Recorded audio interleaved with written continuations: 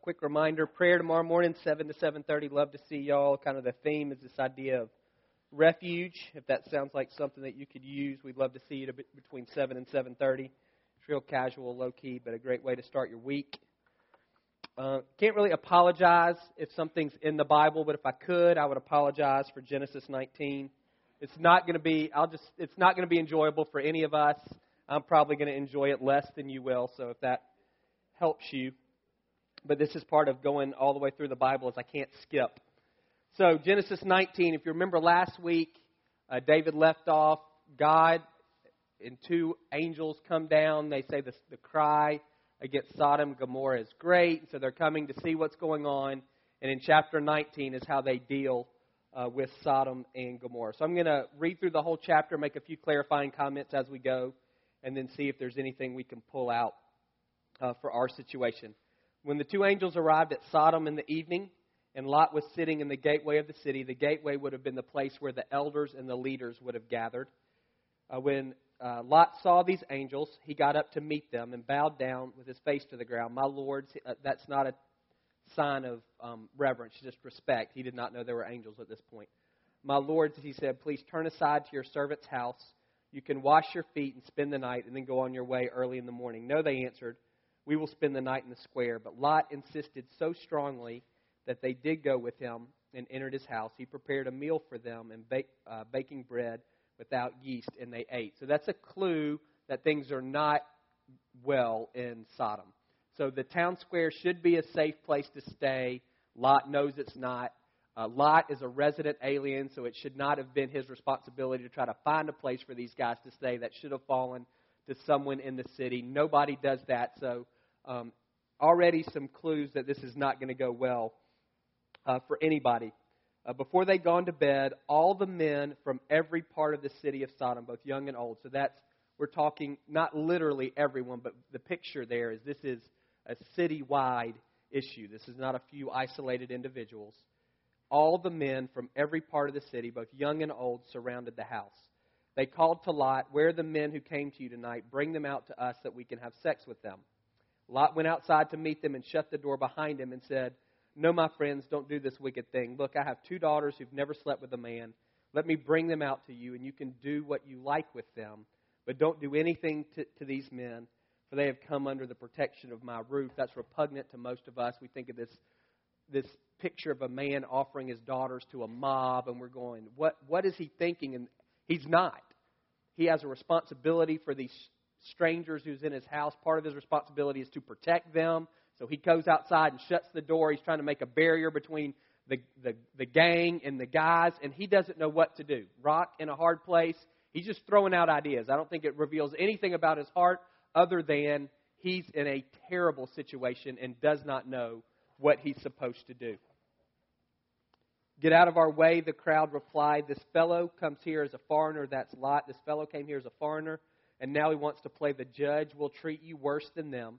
They kept bringing pressure on Lot and moved forward to break down the door. But the men inside reached out and pulled Lot back into the house and shut the door. Then they struck the men who were at the door of the house, young and old, with blindness, so they could not find the door. The two men said to Lot, do you have anyone else here, sons-in-law, sons or daughters, or anyone else in the city who belongs to you? Get them out of here, because we're going to destroy this place. The outcry of the Lord against its people is so great that he sent us to destroy it. So Lot went out and spoke to his sons-in-law who were pledged to marry his daughters. He said, hurry and get out of this place, because the Lord is about to destroy the city. But his sons-in-law thought he was joking. With the coming of dawn, the angels urged Lot, saying, hurry, take your wife and your two daughters who are here, or you will be swept away when the city is punished. When he hesitated, the men grasped his hand and the hands of his wife and of his two daughters and led them safely out of the city, for the Lord was merciful to them. As soon as they brought them out, one of them said, flee for your lives, don't look back, and don't stop anywhere in the plain. Flee to the mountains, or you'll be swept away. Let me stop there. That idea of don't look back is going to come up again. When we think of that, we think, oh, I'm running away. Don't do this. That's not the idea behind that. Don't look back really speaks to lagging behind, having a longing for what you've left. So it's more like stopping and turning around and saying, this is actually what I want, not this. It's a much stronger word than, again, just this idea of running away and taking a quick glance over your shoulder. It really has to do with a heart posture that says, I don't want to leave. But Lot said to them, "No, my lord," speaking to the angels again, "please, your servant has found favor in your eyes. You've shown great kindness to me in sparing my life, but I can't flee to the mountains. This disaster will overtake me and I'll die. Look, here's a town near enough to run to, and it's small. Let me flee to it. It's very small, isn't it? Then my life will be spared." The angel said to Lot, "Very well, I will grant this request too. I will not overthrow the town you speak of, but flee there quickly, because I can't do anything until you reach it. That is why the town was called Zoar." That means small. By the time Lot reached Zoar, the sun had risen over the land. Then the Lord rained down burning sulfur on Sodom and Gomorrah from the Lord out of the heavens. Thus he overthrew those cities and the entire plain, destroying all those living in the cities and also the vegetation in the land. But Lot's wife looked back, and she became a pillar of salt. Pause there again. That's that idea of looking back. Again, same phrase, not a quick glance over the shoulder, lagging behind, not wanting to leave. She was a local. He had married her. She was from Sodom. She didn't want to leave. That was in her heart. There's a picture. They say that's her, that little pillar there. I think it's like 20 feet high. They say that is her. There's some scientific thing with volcanic ash and rock salt, not like what you use to make ice cream, but rock salt that can do that. You can read up on that. It's too complicated for us to talk about. Or you can just say God turned her into a pillar of salt. If you want to say, did that really happen? Jesus takes some of to me, the most far-fetched episodes in the Old Testament, and he quotes them just to say, you can't get out of this stuff. Luke 17:26, he says, "Remember Lot's wife." So for Jesus, she turned into a pillar of salt, and she serves as a reminder to everybody, hey, when it's time to go, it's time to go. You don't want to drag your feet. You don't want to walk slowly. You don't want to kind of pine for a sinful past. When it's time to leave, it's time to leave. So that's Lot's wife. By the time Lot reached, 27, early the next morning, Abraham got up, returned to the place where he had stood before the Lord. He looked down toward Sodom and Gomorrah, toward all the land of the plain, and he saw dense smoke rising from the land like smoke from a furnace. So that was confirmation for Abraham. There weren't 10 righteous people. God said, if there's 10, I won't destroy it. He gets up and sees the whole thing burning. He knows there's not 10 righteous. I don't know at that point if Abraham knows if Lot has gotten out or not. So when God destroyed the cities of the plain, he remembered Abraham, and he brought Lot out of the catastrophe that overthrew the cities where Lot had lived. There's that idea. Those who are connected to Abraham will be blessed. And so that worked out in Lot's favor. Unfortunately, it doesn't get any better for him. Lot and his 2 daughters left Zoar and settled in the mountains, for he was afraid to stay in Zoar. He and his 2 daughters lived in a cave. One day the older daughter said to the younger, "Our father's old, and there's no man around here to give us children, as is the custom all over the earth. Let's get our father to drink wine and then sleep with him and preserve our family line through our father." That night they got their father to drink wine, and the older daughter went in and slept with him. He was not aware of it when she lay down and when she got up. The next day the older daughter said to the younger, "Last night I slept with my father. Let's get him to drink wine again tonight, and you can go in and sleep with him so we can preserve our family line through our father." So they got their father to drink wine that night also, and the younger daughter went in and slept with him. Again, he was not aware of it when she lay down or when she got up. So both of Lot's daughters became pregnant by their father.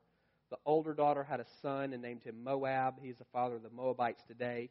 The younger daughter also had a son, and she named him Ben-Ami, and he is the father of the Ammonites today. Those 2 tribes, you'll see them throughout the Old Testament. Initially, there's some grace shown to them because of their connection to Abraham. Over time, they continue to cause problems for the Israelites, and the relationship sours. I guess in terms of something redemptive, Ruth, who's the great-grandmother of David, comes from the tribe of Moab. But this is it for Lot. This is the last that we read of him in the Old Testament. Devastating end to his life, alone in a cave with his 2 daughters and these sons/grandsons of his. And that's how it ends. We don't know why he doesn't try to connect back with Abraham. There's no indication that he does. We don't know why he doesn't try to give his daughters away to people in Abraham's tribe. We don't know any of that. He just appears to have, when he left, it just appears that he was completely devastated and crushed and really lived in fear and disgrace for the rest of his life. So again, great. I'm sure you're glad you're here this morning to hear that. Question for us, what does that have to do with us? So is whatever you think of your city, however you want to define that. If you want to define that literally as Marietta or Kennesaw or Ackworth, wherever you live, if you want to define that as the place where you work or your neighborhood, whatever's kind of your territory. No matter how bad you think it is, it's not Sodom. Sodom was proverbially, I messed that word up at 9 too. It was legendarily wicked. Terrible. All the way through. Whatever you think, however unrighteous you feel like your place is, this is worse. And so for us, it's like, well, then what's the deal? How does this connect to us? Last week, one of the things David said was, if you're willing to engage, then you can make an impact.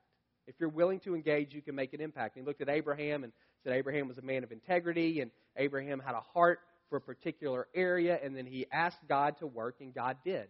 That's the positive side. Our vision as a church is community transformation. We want to see the places where God has planted us transformed to look more and more like His kingdom. And so the positive side of that's Genesis 18. We can look at that and go, yes, there's hope. If I'm willing to be engaged, then I can make an impact. I be a person of integrity. I want to have a connection to the place God's called me. I want to ask Him to get involved, and things can happen.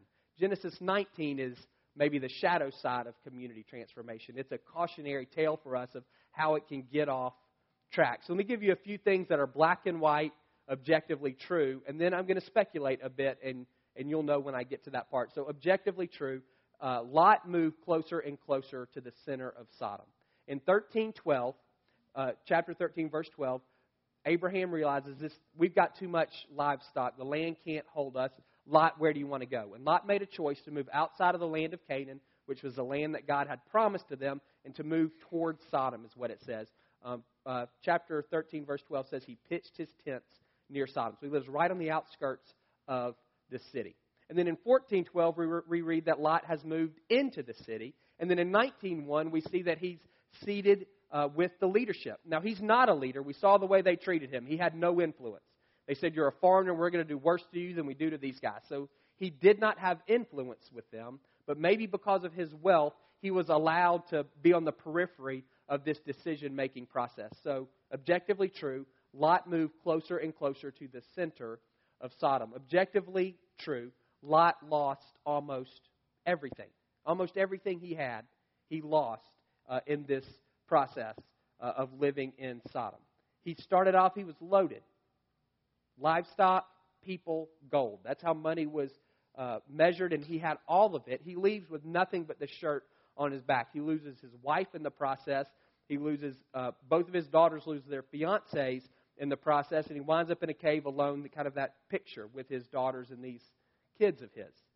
That's how he ends. He loses almost everything. And again, I don't know if it was disgrace or shame or what, but he's unwilling to reconnect with his uncle who had taken care of him, raised him in a lot of ways. And Lot is unable emotionally to reconnect with Abraham. He's lost everything, and Sodom was legendarily wicked. That's another thing that's true. When Sodom is mentioned, when when the Bible says Lot moves near Sodom in 13:12, there's a little parenthetical note in verse 13 that says it's a bad place. It says, is that up there? Not yet.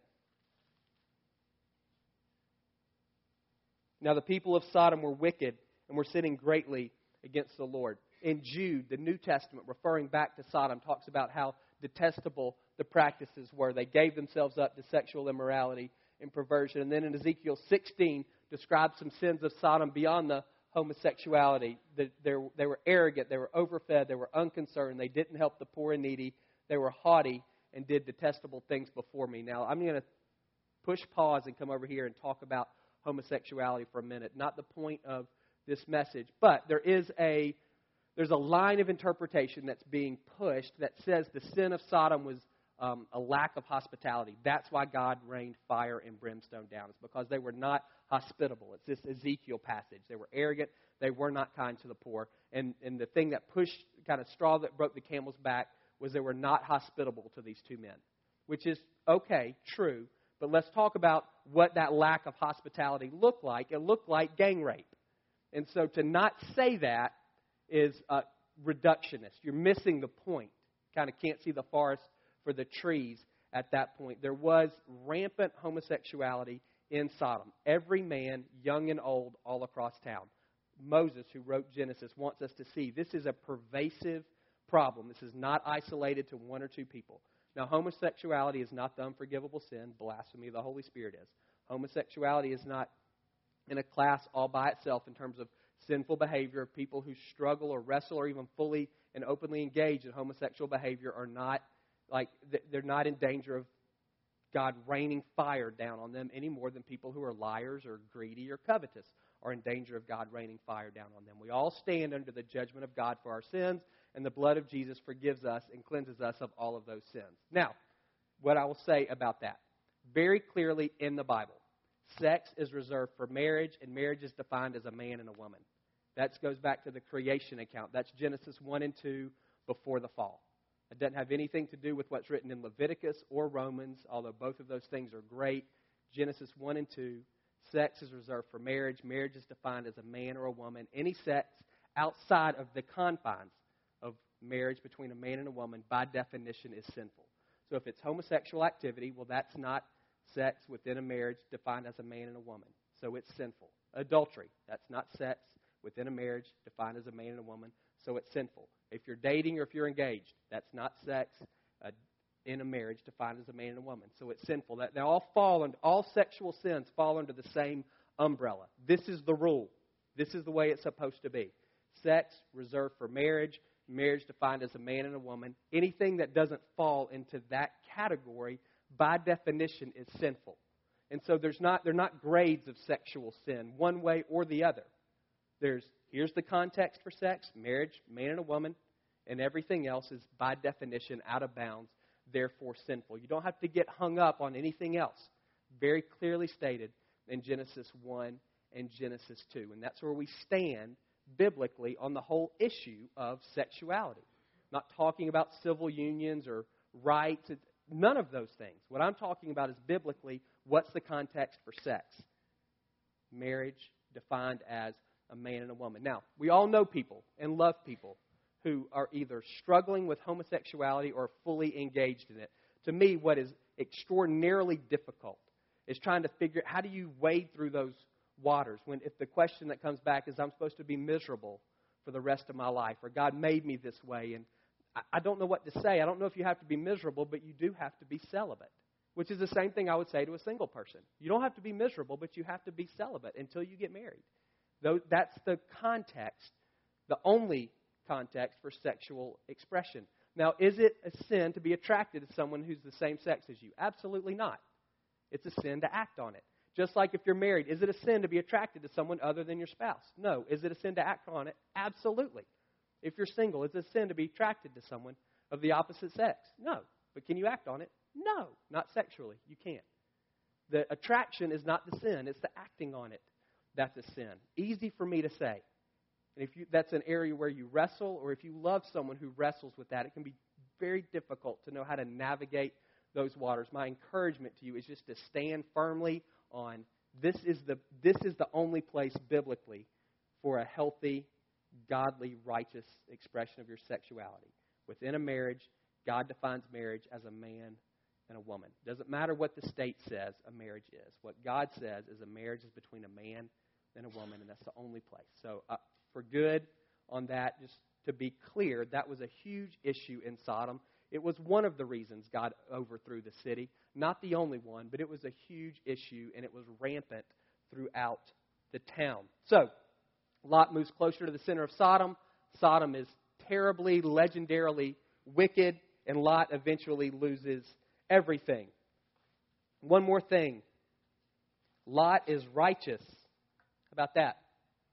This is 2 Peter 2, 7 and 8. And if God rescued Lot, a righteous man, who was distressed, that is, who was exhausted or who was worn out by the filthy lives of lawless men, for that righteous man, Lot, living among them day after day, was tormented or was put to the test in his righteous soul by the lawless deeds he saw and heard. So 3 times in 2 verses, Lot's described as righteous. I think Lot was a doofus. But my name, it's not 2 David, it's 2 Peter. That's what, if I gave you 3 adjectives, how many of you pick righteous? How many of you give him that? Particularly based on what he did with his daughters. None of you saying he's righteous. None of us are. At the best, we say he's adult, and at the worst, we say he's wicked. But the Bible, if you believe it's inspired, then this is from the heart of God. Lot was righteous, and God doesn't grade on a curve. He doesn't say he was righteous compared to the other people in Sodom. It just says he was righteous. Lot was righteous 3 times in 2 verses. He's worn out and exhausted living in Sodom around all of these lawless people. His soul is being tested by the lawlessness that he experienced every day. So he moves closer to the center of Sodom. We know that. We know Sodom is terribly wicked, and Lot had to know that pretty quick. If he didn't know it before, he knew it once he moved near.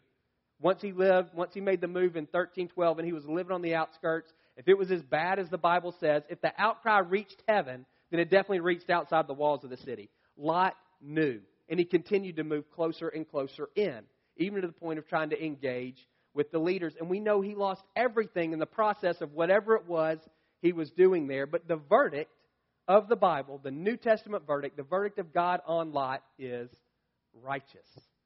So what about if we look at this from a different perspective? What if Lot, as a righteous man, moves near Sodom, and he witnesses just the depravity of this culture, and he says, I'm going to do something about it. This is terrible, and this isn't the way it should be. We don't have any evidence biblically of Lot's relationship with God. We know he had a relationship with Abraham, who had a relationship with God. So at least tangentially, Lot had something to do with Yahweh. Maybe there was something there, and he said, you know what, I'm going to engage with this city, and it's better for me to be inside the city. Missions 101. You can't do mission work from the compound. You've got to get involved with the locals. You've got to live life with them. They've got to know you're a part of their experience. So he moves from outside the city to inside the city. And then he says, if I'm going to have influence here, it's got to be with the leaders. And so again, they never accept him, but he at least makes a play somehow to begin to engage with the leaders of Sodom, all for the sake of saying, I want to see this place transformed. What if that was his motivation? We don't know. The Bible doesn't say that. All I know is the Bible says he was righteous. And so going from Lot as righteous and looking at what happened, I'm just speculating. What if that's what's going on in Lot's heart? What we would say is he was a massive failure. Totally. There weren't 10 righteous people in the community. We don't know how long he lived there. He sort of had his wife. Not really. She didn't make it out. He had his 2 daughters. That was it. He couldn't even convince their fiancés to leave with him. Not even those guys took him seriously. He was a complete failure when it came to transforming his community. And then we also see personally, he lost everything almost. He was a failure in that regard as well. And as people who hopefully are committed to seeing our communities transformed, I look at that and go, how do we not do that? How do we avoid, I don't want to be in a cave. How do I avoid that fate? How do we actually have a positive impact in our community instead of, when it comes time to exercise influence, they say, you're not one of us. Who brought you here? We're going to treat you worse than we're treating these other guys. How do we impact our community in a way that doesn't cost us everything that God has given to us? There's sacrifices for the kingdom, absolutely. That's not what Lot experienced. Those weren't sacrifices for the kingdom. It all burned up because God judged it. Completely different scenario. A couple of things. There's a subtlety to sin that I think it's easy to overlook. That's why it's subtle. It's easy to miss the subtlety of sin, and I think sin got a hold in Lot's heart. Now, he was still righteous. God delivered him. He did not judge him with the wicked. Therefore, we can say, yeah, he was righteous. The New Testament confirms that. He was righteous. God delivered him from punishment. It's a picture of salvation. We're saved from the wrath of God. Sodom and Gomorrah experienced the wrath of God, his just anger and punishment for their sins. Lot was delivered from that. He was saved, is what we would say, from the wrath of God. So he's righteous in that regard. But it was difficult for him. What does it say when it was time to leave? He hesitated. The angels had to grab his hand and pull him out. And then they said, go to the mountains. He's like, no, let me go over here. Let me go to this. It's just a small city. Don't worry about it. Let me just live there. And we don't know why he chose not to go to the mountains. He eventually gets there because he's afraid of the people of Zoar. But initially, it's like he can't quite bring himself to separate from what's going on, from Sodom. He can't do that. Again, there's this hesitation in his heart where the angels are like, come on, we've got to get, because bad stuff's about to happen. James 1 says this about sin. When tempted, no one should say, God is tempting me, for God can't be tempted by evil, nor does he tempt anyone. But each one is tempted when by his own evil desire he's dragged away and enticed. After desire is conceived, it gives birth to sin, and sin, when it's full grown, gives birth to death. So we've got desire, which gives temptation a foothold or a handhold. And then if you give in to temptation, you've got sin. Over time, sin leads to death. So you got that. Desire gives temptation a handhold. Then if you give in to temptation, you've got sin. Sin over time leads to death. This is a long-term progression. This is not a one-time deal. This is a progression over time. Let me give you something on the front end of that I think actually kind of stokes or plants the seed for all of this, and it's dissatisfaction. I'm just going to use that word. It's a dissatisfaction with where you are in life can lead then to this desire being aroused or stoked in you. Not all desires are bad, but some are.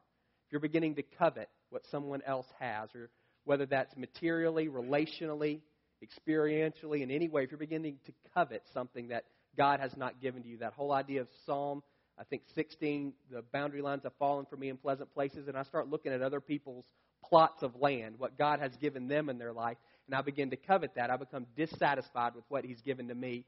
Then that's when that desire kicks in, which makes me vulnerable to temptation and sin, and then ultimately death.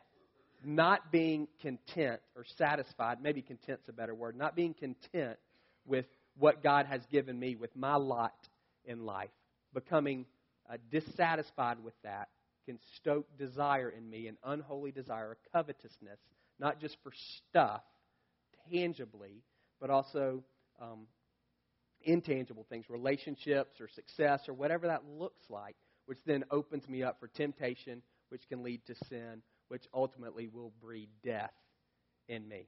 So if we look just at, take Sodom, the primary sin of Sodom was sexual in nature. If we look at that for us, real quick template to drop on your life. Dissatisfaction if you're married with your spouse. That's where affairs begin. I'm not satisfied with the one who God has given to me. I don't notice the 95% of the things that are wonderful. I notice the 5% that bother me. The 5% that I've decided are lacking in some way. Very easy over time. Nobody has an affair on their honeymoon. We're fully satisfied with our spouse in those early days. Over time, 10 years, 20 years, 30 years, very easy to begin to focus on what's missing, not what's there.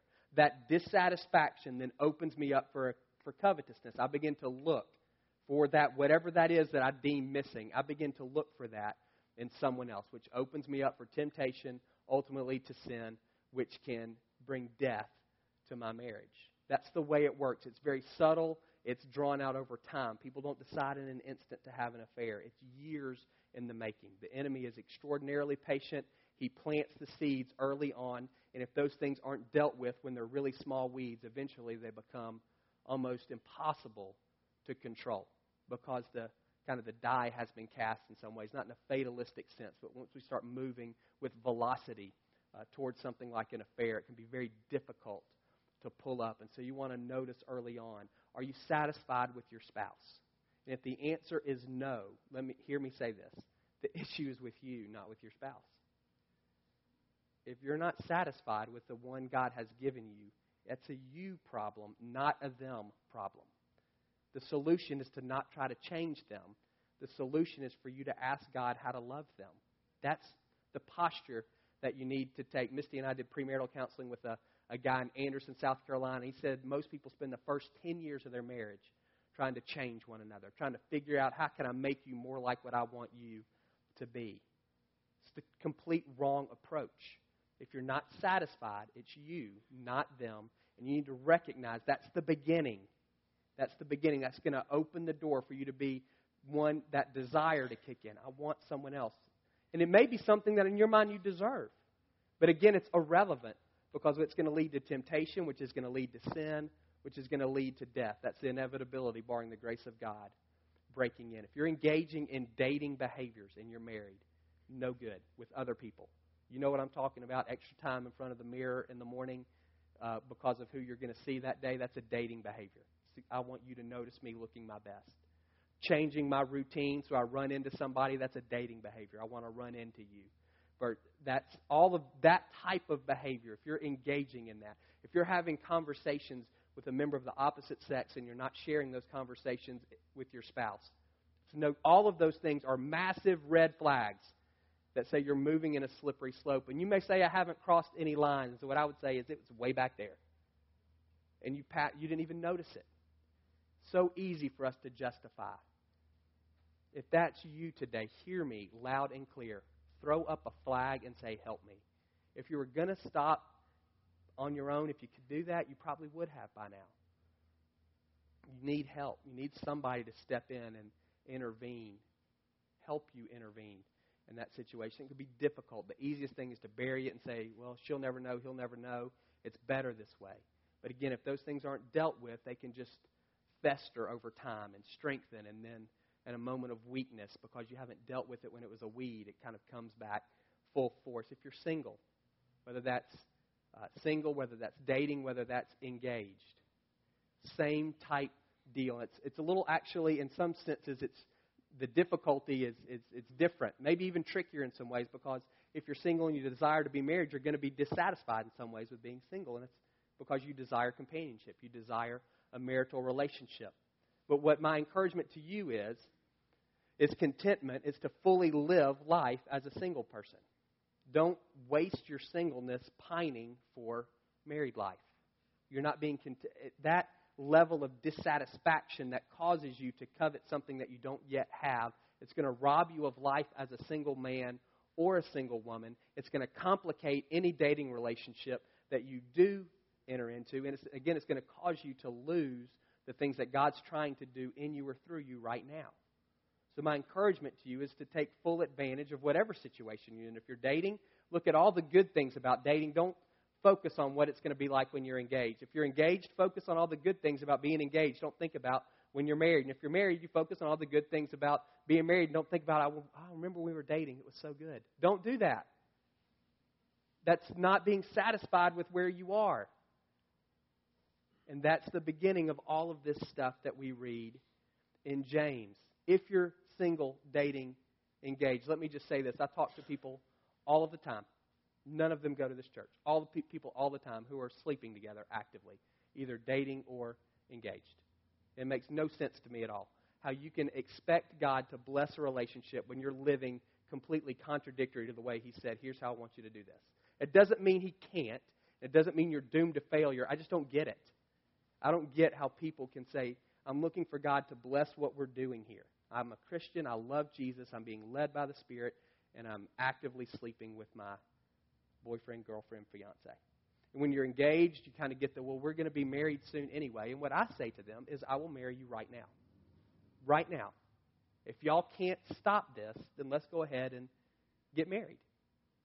You never want your intimacy to outstrip your commitment. Commitment provides the safety for intimacy. The highest level of commitment is marriage. The highest level of intimacy is sex. They go hand in hand. So if you're just planning on getting married, then all you can do is plan on having sex. This is the way it works. Or your intimacy has outstripped your commitment. It's created an unsafe environment for that level of intimacy, and it's going to make your relationship very difficult. It's going to make it very difficult for that relationship to flourish and grow. Easy for me to say. It can be difficult to live out, especially in a society where all relational sense to me has been lost. All the lines have been erased, and everything is about what kind of makes me happy in the moment. Very difficult to hold to a biblical line on relationships. So my encouragement to you, if you're single, if you're dating, if you're engaged, if you've crossed some lines, again, throw up the flag, ask for help. It's difficult to kind of put the toothpaste back in the tube, but you can with God's help. And my encouragement to you is to say, I'm going to live and date and be engaged with purity from here until we get married. And again, if that just can't happen for you, come see me and we'll do a wedding. It's fine. And we can go ahead and do that, and you can remove that temptation towards unrighteousness. So, the subtlety of sin, it makes me go. What are the sins? How about this? What are the sins of your city, however you want to define that? Easy to look at Sodom and Gomorrah and say this was a primary sin, this sexual sin, and we can see how that would worm its way in. We just talked about that. What are the sins of your city? For me, I feel called towards Marietta. And so I think about it. We got all kinds of problems, but one of the things I see at the root is there's this weird, it's not weird, it's demonic, relational, it's a cycle almost. There's this perceived inner group that nobody knows who's in it. People just know I'm not. And so there's this constant pressure to try to get from outside to inside. And anyone who I would say you're in the group feels like they're not. That's what makes me think it's demonic, is nobody ever feels like they're in. Everybody feels like they're out trying to get in. And it creates this superficiality and competitive spirit in relationships that keeps people from being real and genuine with anything, which then leads to busted up marriages and busted up finances and busted up personal lives, because nobody can share the areas where we're struggling, because if I'm struggling, then you're not going to let me in to this thing that I think you're in and you think you're not in. And so you're doing the same thing. There's no relational comfort. There's no authenticity. There's no genuineness at all. Everybody, we're just looking. Where do I fit? And how do I move someplace else? And I have to ask myself, has that sin wormed its way into my heart? If Lot is a cautionary tale for us, it's recognizing that culture has influence on us. We don't just influence culture, and the enemy is subtle. And so have those cultural sins attach themselves to me in some way? What are the cultural sins? What are the sins of your city, however you want to define that? If it's your place of business, if it's your industry, if it's your neighborhood, if it's your school, if it's the PTA, whatever you identify as, that's my place. What are the sins of that place? If God were to judge it the way, if He said, hey, the cry of blank has risen up to me, like it did with Sodom and Gomorrah. If He came down, what's He coming to investigate in your city? Do you even know what that is? If you don't, then you are ripe for the picking. If you can't, and this is not, don't hear this as criticism, but if you can't identify the works of the devil in the place where he's planted you, then how in the world can you ever hope to not fall prey to those tactics? If you don't even know what they are. If you're not even aware of how he's taking people out, how in the world can you ever feel protected that you're not going to fall into those same traps and snares? That's not to scare you. It's just to say we need to ask, God, what's happening here? Jesus, 1 John, He's described one of His purposes for coming, to destroy the works of the devil. So that's what He's come to do. And so we want to say, what are those? What are the works of the devil in Marietta, in Kennesaw, in Ackworth, in surveying and engineering, in construction, in Marietta City Schools, and whatever the things are, wherever your thing is, what are the works? And are those things attaching themselves to me in some way? There's encouragement from Lot. It only takes a few. How many did God look for? 10. It's nothing. We got more than 10. We got 20 times that. Just in this one room. It doesn't take a lot to make a huge impact. Tim Keller, pastor of a church in Manhattan, Redeemer Presbyterian. He's not in the Bible. He's a smart guy. He's got a lot of experience. 10% of a community. That's all it takes to impact culture. Just 10%. It's 5,700 people in Marietta. 5,000 in Smyrna. 2,000 in Ackworth. 3,000 in Kennesaw. 7,000 for Cobb County. That's it. It's nothing. I guarantee you there's more than 70,000 people in church right now. 100%. Well, actually, it's after 12, so there's not. An hour ago, there was more than 70,000 people in church in Cobb County. That's it. Not just people in church, people who are committed to Him. Matthew 13:33, just a little bit of yeast works all the way through the dough. It's easy for us to isolate and feel like we're the only ones. Elijah, this is it, and I'm wrapping up. Elijah has this massive encounter with these pagan prophets of Baal, and he wins. Like God comes through and wipes in a miraculous, very tangible, visible way. Then Elijah kills all these pagan prophets. And then Jezebel, as a wicked queen, says, I'm going to do to you what you did to them. And Elijah gets scared and takes off. And then he starts getting kind of depressed and a little whiny. God, it's just me. I'm the only one. There's nobody else out here. Nobody else. And what God says to him, he says, you're not even close to the only one. There's 7,000 people who I've preserved and reserved, who've never bowed down to Baal, never kissed him. There's always a remnant. And so for whatever place God has called you to, you may feel like you're the only one, but you're not. 7 is a number of perfection, completeness. There's a number there. There are people. They may not be in this room, but they're people who God has called. It's not just you. Even if you're a pioneer, it's not just you. There are others who God is calling as well. And so we look at Lot as a cautionary tale and say, I want to make sure that the sins of my city don't attach to me in that way, that I recognize how subtle the enemy is. And I want to be a man of prayer and recognize the battle is spiritual, much more than physical. And so I've got to constantly be asking God to get involved. I want to recognize the power of community. One grain of salt doesn't do anything. There's got to be more. If we're to be salt and light, you pour a whole bunch on there, don't you? Lot had terrible odds. He went by himself, didn't even have a family, and he married people from the town. He had no reinforcements. We want to be a body, a community, recognizing you're not the only one, even if you feel like it. You need to ask God to show you who else is here. Who else have you called to this place? It's not just you. And we want to be people who walk in the Spirit. It's one thing Lot did not have access to. The Holy Spirit had not been poured out because Jesus had not died and been raised. And so for us, greater is He, 1 John 4:4, greater is He who lives in us than he who lives in the world. So we don't have to be scared. We just need to be aware that we have an enemy, and he's really good at what he does. He masquerades as an enemy, as an angel of light. I want to recognize his sole purpose in life is to steal and kill and destroy every good thing that God wants to do, and that includes us, which doesn't make me scared. It just means I need to be aware, knowing that I have all of the resources of heaven available to me because the Holy Spirit lives within me. Let's pray. Sorry, it's 12:33, so this is what we're going to do. I'm going to pray, and I'm going to dismiss you, and we're also going to have ministry. And so if one of these labels, categories fits you, I want you to come forward and receive prayer even as everybody else is being dismissed. And if you're leaving, just try to be quiet until you get out the doors. That would be wonderful. God, we thank you that you invite us to be involved and engaged in what you're doing in our community. I pray for people who go, I don't have a clue what my city is. I don't even know what you're talking about. Lord, I pray that you would burden them with a place where it's probably where they already are, but you would burden them with that place and with those people, and they would say, this is it. This is my city. This is my Marietta. This is the place where I want to see God's kingdom come. It may be a physical space. It may be an industry. It may be an area of influence in our community like schools. I don't know. I just pray for that burden for every man and woman in this room, that we would know where you've planted us and what you're calling us to.